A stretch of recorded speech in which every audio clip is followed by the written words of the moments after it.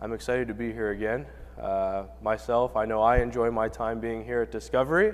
I know my wife, Keziah, who is here today, enjoys being here at Discovery as well. She's very involved in the food pantry, the mobile food thing you guys got going on.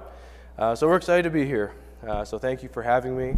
I invite you now to stand, as if you're able, to hear God's word this morning.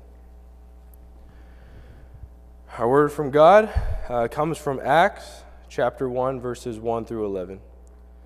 It says, "In my former book, Theophilus, I wrote about all that Jesus began to do and to teach, until the day he was taken up to heaven, after giving instructions through the Holy Spirit to the apostles he had chosen. After his suffering, he presented himself to them and gave many convincing proofs that he was alive. He appeared to them over a period of 40 days and spoke about the kingdom of God. On one occasion, while he was eating with them, he gave them this command: 'Do not leave Jerusalem, but wait for the gift my Father promised, which you have heard about, or which you've heard me speak about. For John baptized with water, but in a few days you will be baptized with the Holy Spirit.' Then they gathered around him and asked, 'Lord, are you at this time going to restore the kingdom to Israel?'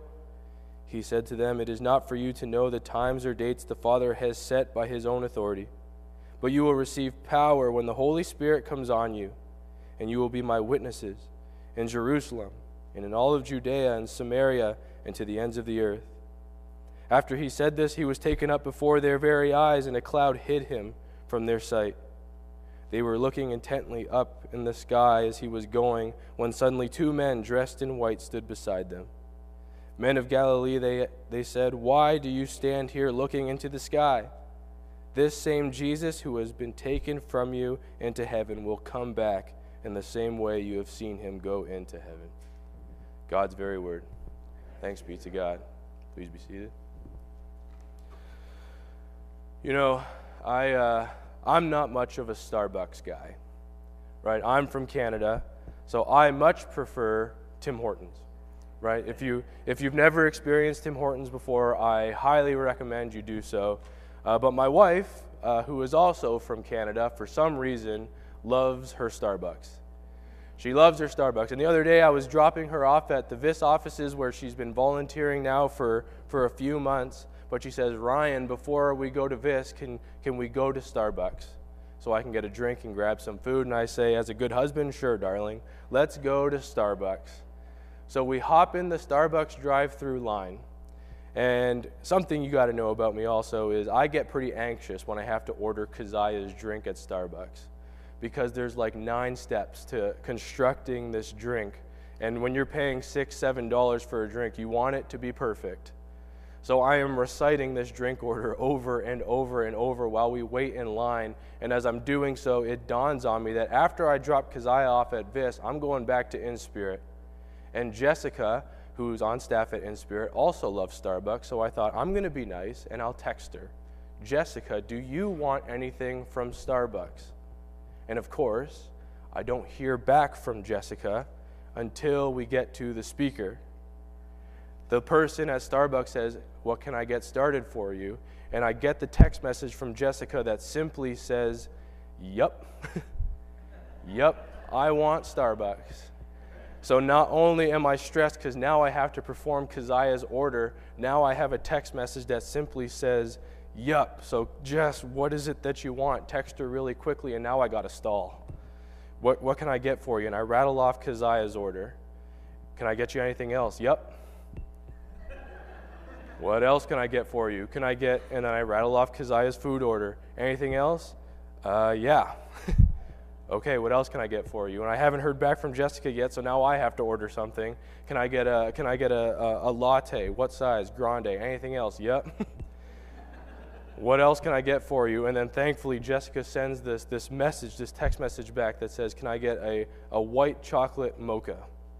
A white chocolate mocha, perfect. "Can I get a white chocolate mocha?" And the weight of the world feels like it's just been lifted off my shoulders. I've done it. I have finished the Starbucks order. I'm good. But then the Starbucks lady asked a do or die, life or death question. "Do you want that white chocolate mocha hot or cold?"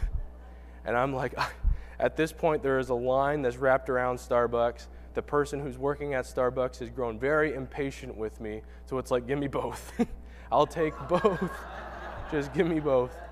And I do, and whatever we get the order and whatever we get Keziah to Vis, and I go back and I'm like, here, just take them.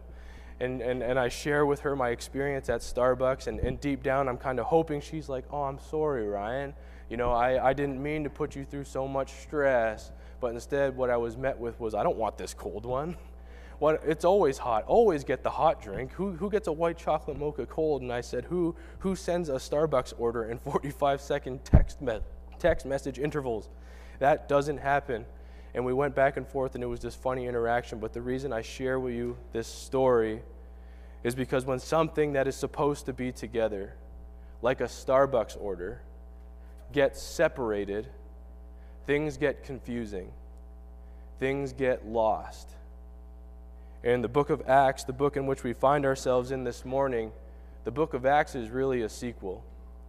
It's meant to be read alongside of the book of Luke, right? The author is the same, Dr. Luke, and Luke, he writes the book of Luke, the Gospel of Luke, and then he follows it up with the book of Acts. But he assumes that you haven't been reading straight through this whole time, so right at the beginning of Acts chapter 1, he gives us this previously in the book of Luke introduction, and he says in Acts 1, verse 1, again, it says, in my former book, Theophilus, I wrote about all that Jesus began to do and to teach. That key word right in the beginning of Acts 1, that the key word is began. All that Jesus began to do and began to teach. The way Luke describes his first book, the Gospel of Luke, that's just the beginning.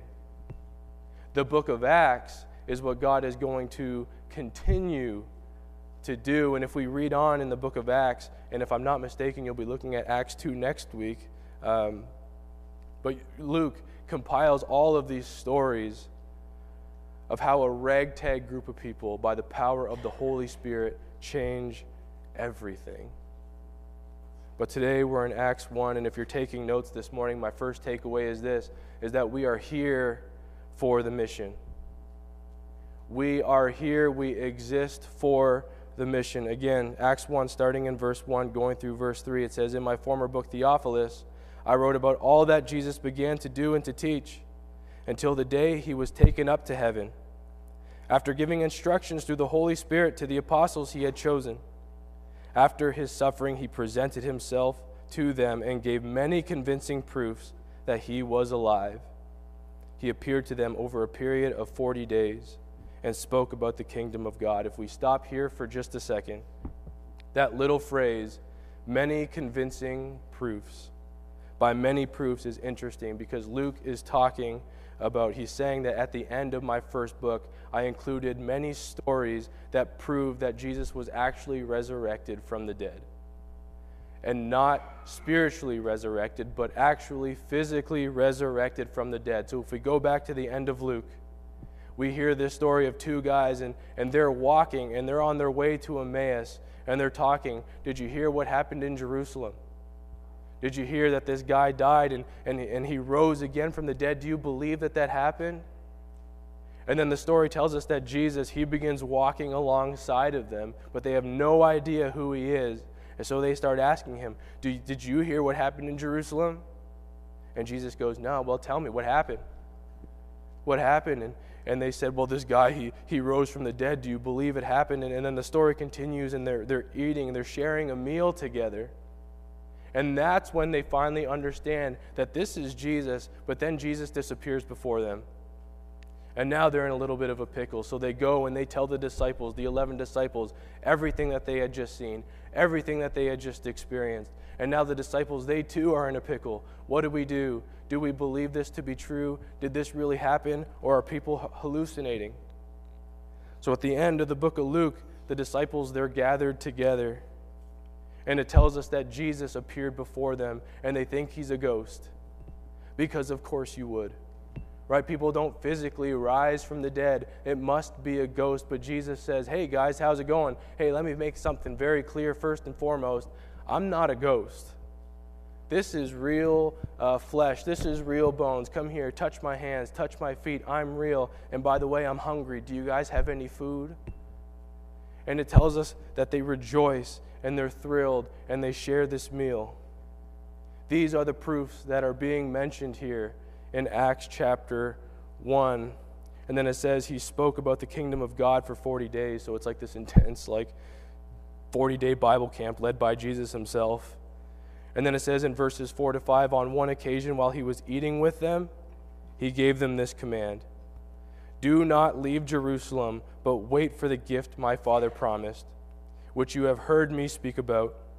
For John baptized with water, but in a few days you will be baptized with the Holy Spirit. Jesus says, look, you guys, I want you to stick around here in Jerusalem for a little bit because I got a gift for you. It's the Holy Spirit. Remember, I promised that to you. And so they gather around. They say, Lord, at this time, are you going to restore the kingdom to Israel?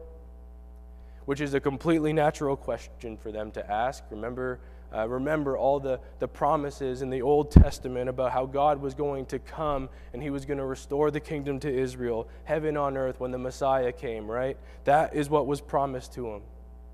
We get verses like Micah 4, chapter 4. It says, in the last days the mountain of the Lord's temple will be established as the highest of the mountains. It will be exalted above the hills, and the peoples will stream to it. The peoples that are being mentioned here are the people outside of Israel. And it says they are going to stream to Israel. And it says many nations will come and say, come, let us go to the mountain of the Lord, to the temple of the God of Jacob. He will teach us his ways so that we may walk in his paths. Again, these are the nations who are saying this. The people who are outside of Israel, the ones who have been at war, the ones who have been fighting with Israel, are going to go to Israel because the one true God is there. And it says, the law will go out from Zion, the word of the Lord from Jerusalem. He will judge between many peoples and will settle disputes for strong nations far and wide. They will beat their swords into plowshares and their spears into pruning hooks. Nation will not take up sword against nation, nor will they train for war anymore. Everyone will sit under their own vine and under their own fig tree, and no one will make them afraid, for the Lord Almighty has spoken. And then jumping ahead to verse 8 in Micah 4, as for you, watchtower of the flock, stronghold of daughter Zion. And here it is, the former dominion will be restored to you, kingship will come to daughter Jerusalem. There will be no more war. There will be no more suffering. There will be no more pain. There will be no more arguments. There will be no more Republican. There will be no more Democrat. There will be none of it. And whoever you think your enemy might be in this moment, whether it be a person, whether it be a nation, it's done. No more. It's over. That is the kingdom of God that is coming. And these disciples, they knew it. The Jews knew that this is what was supposed to happen when the Messiah comes. So you understand why in Acts 1 they ask, Lord, at this time, are you going to restore the kingdom to Israel? Because again, that is what was promised to them. Heaven on earth. Bring it on down. But Jesus responds to them and says, well, it's not for you to know the time or the dates that the Father has set by his own authority. And I think so many people in our world today have tried to guess the time or try to come up with the time Jesus is going to return. And time after time after time again, they have been proven to be wrong because quite clearly that time is not for us to know. So that begs the question, what do we do now? What do we do with this time now and the time where Jesus will come again and restore his kingdom in the full? What do we do with this gap of time? Well, it tells us, but you will receive the power when the Holy Spirit comes on you, and you will be my witnesses in Jerusalem and all Judea and Samaria and to the ends of the earth. So Jesus is saying, guys, here's the plan. Right now, you're in Jerusalem. And you're gonna be here for a little bit, but soon I'm gonna send you out first to the people of Jerusalem, but then I'm gonna send you to all of Judea. And then you know your neighbors, the ones that you can't stand, the ones that you think are half-breeds, Samaria, well, you're gonna go there. And then you're gonna go to the ends of the earth. So it's like God is saying, look, we're here in Grand Rapids right now, and first we're going to go to the people of Grand Rapids, but then we're going to go to all of Michigan, and then we're going to go to Ohio, and then we're going to go to the ends of the earth, and we're going to do it together. That's the plan. Between my return or between now and my return, you are going to go and you are going to teach and you are going to testify about everything you have seen, everything you have heard, everything you have experienced. You're going to share it because that's what witnesses do. They share the news. They share the gospel, and the gospel is the best news in the whole world. It ought to be shared with others. But so many people, they come up to me and be like, Ryan, Pastor Ryan, I can't do that. I'm just going to live it out. I'm not going to share it. I'm just going to live the gospel. And to that, I say, perfect. Do it. Awesome. The gospel should impact the way we live. But at some point, you're going to have to share it. Because otherwise, how are people going to know why you are living the way you are living? They are never going to understand that it is Jesus is the reason why you are living this lifestyle. You're going to have to share it. But then they'll say, Ryan, I can't do that. How am I supposed to share? Well, it tells us you're going to receive the power when the Holy Spirit comes upon you. My point is this, that the reason God didn't immediately usher in the physical reign of Christ is so that you and I, his church, would preach the gospel to all nations. The mission of God is the reason we are here. It is the purpose for you and me and his church. And again, we do it together. But I think what happens, I think of like Costco, for example. I think of Costco. We all know what Costco is about, right? If you haven't been to Costco, let me know. I'll take you. It's a blast, right? But you go to Costco usually with one thing in mind. You go to Costco needing something, but you show up, you get one of those mega-sized Costco carts, and you walk in, and the first thing you see are those 75-inch flat-screen LED smart TVs. You came for milk, but you see the TVs. And you're like, oh man, I could probably use one of these TVs. This would look really good in the bedroom. So you take that and you put that in the cart, and then you keep walking, and it's like batteries. I don't know if I need 50 AA batteries right now, but I might need them at some point. And you put those in the cart, and you keep walking, and you see clothes. It's like $2 Puma pants.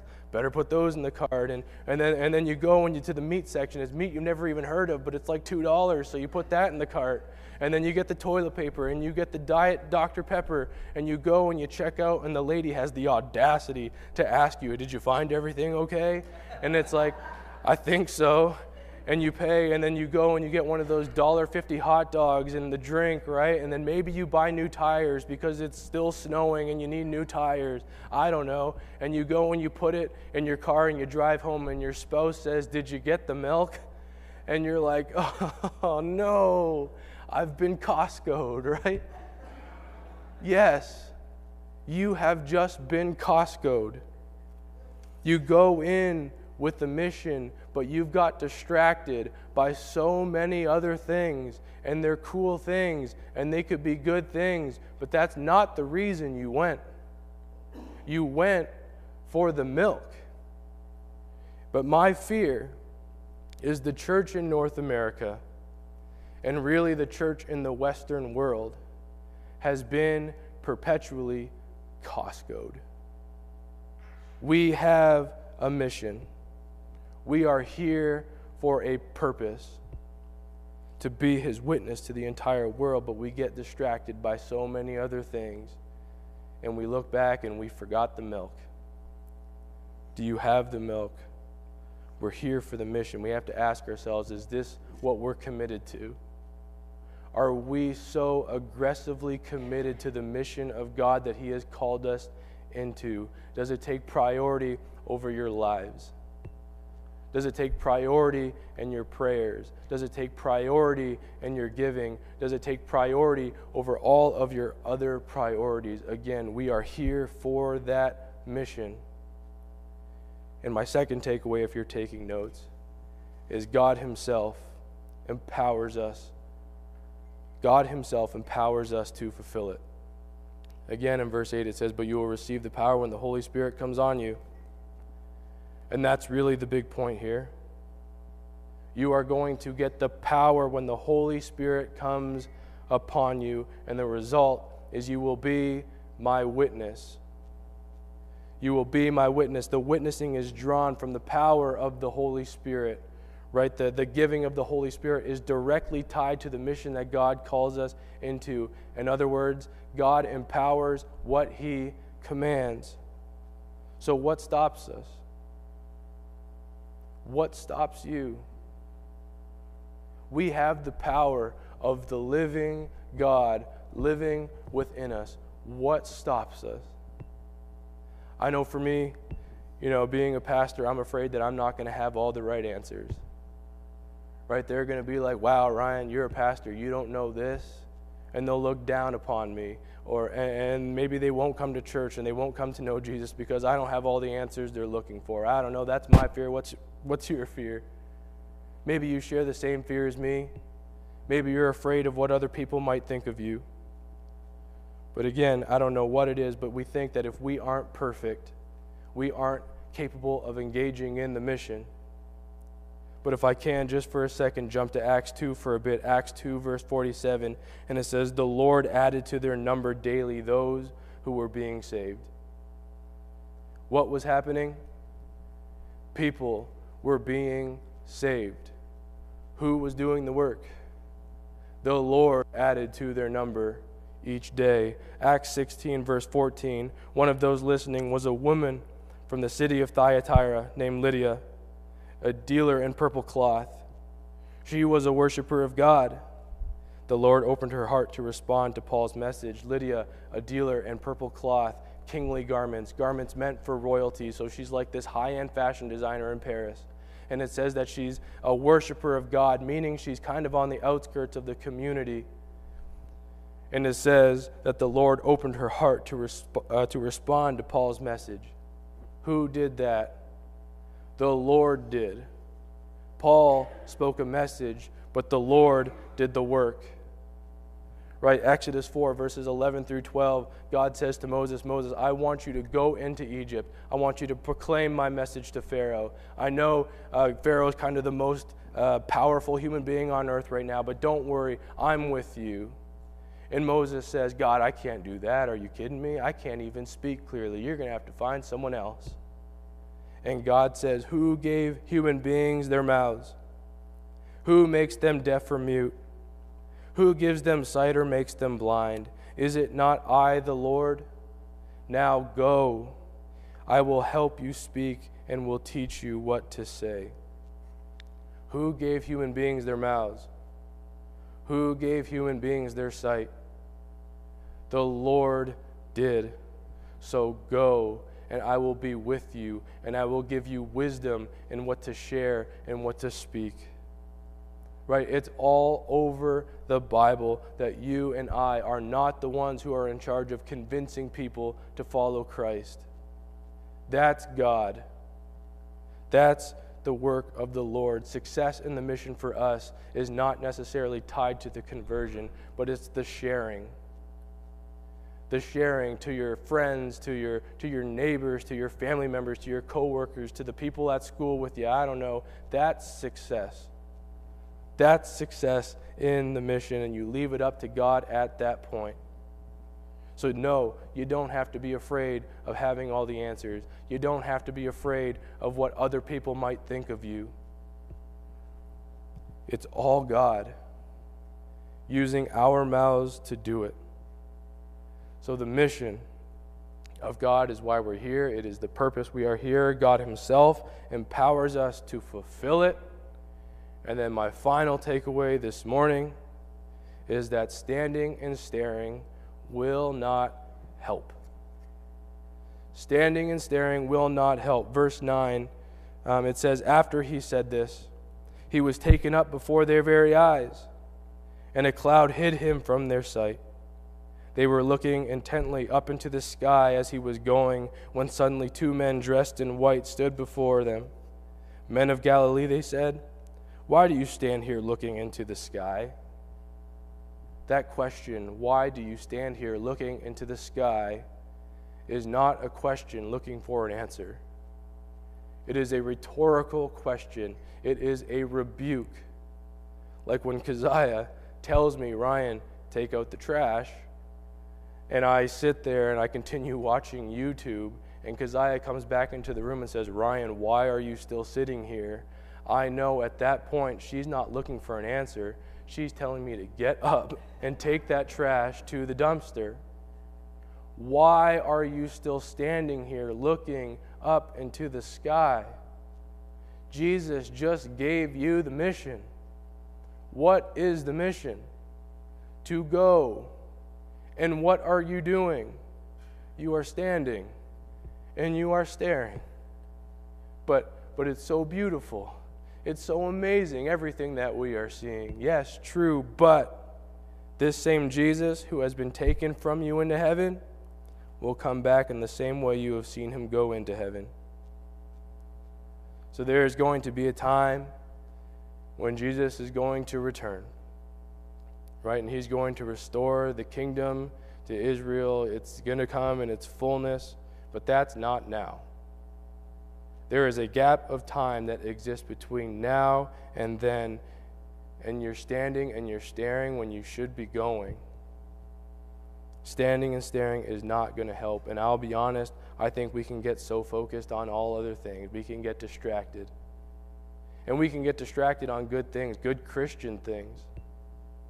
But we have to ask ourselves, where's the milk? Did you get the milk? Are you engaged in the mission? Because there's a job to do. Where? Wherever there's people. Wherever there's people, there is the mission. In big cities, small towns, everything in between, there is the mission. That is what we are here for. But again, distracted by so many other things. Comfort, success, influence, power, wealth, things like family, all great things. Great things. It could be things like we get distracted with worship styles and how we're going to gather on Sunday mornings and what the church is going to look. Great things should be a part of the conversation. Family, all this stuff, good, great. But do you have the milk? Do you have the milk? Are you engaged in the mission? Because remember, we are here for the milk. We are here for the purposes of God. So if I can close with this, this is a short quote from Charles Spurgeon. He says, if sinners be damned, at least let them leap to hell over our dead bodies. And if they perish, let them perish with our arms wrapped around their knees, imploring them to stay. And if hell must be filled, let it be filled in the teeth of our exertions. And let no one go unwarned and unprayed for. Standing and staring is not going to help. We are here for the mission. We are empowered by the Holy Spirit to fulfill those purposes. And brothers and sisters at Discovery, we do so together. Amen? Will you pray with me? Father God, we give you thanks for your word this morning. Acts chapter 1. Lord, we apologize for the many times where we have fallen short of what you desire for our lives. For the many times we get distracted. And we can get distracted by some good things sometimes, but Lord, I pray that we are always reflecting, always asking, are we engaged in the mission? Did we get the milk? We apologize again for those moments, Lord. I pray that you would forgive us, and I pray that we would be empowered by your Spirit to do your will in the world around us. Whatever it is that we are holding on to, that we're afraid of, whether it be having the right answers, whether that be afraid of what other people might think or what other people might say, maybe relinquish that to you. We give those things to you as we remember that you are with us and you are for us. And we look forward to the time where you will come again, when the kingdom will be brought in its fullness, well, there will be no more pain, there will be no more suffering, there will be no more arguments, there will be no more wars, but we recognize that that is not now. There is a gap of time, and we are here for a purpose. Again, by the power of your Holy Spirit, will you equip us to do your will as your church in a world that is in so desperately in need of hope and your love and your goodness and your faithfulness. Again, Lord, we thank you for your word. I pray that it would be your word that is heard this morning, not mine, but yours. And that you would give us the minds and the ears and the hearts to listen and absorb and to live out. Again, Lord, we love you and we thank you for all that you continue to do for us. In Jesus' name we pray. Amen.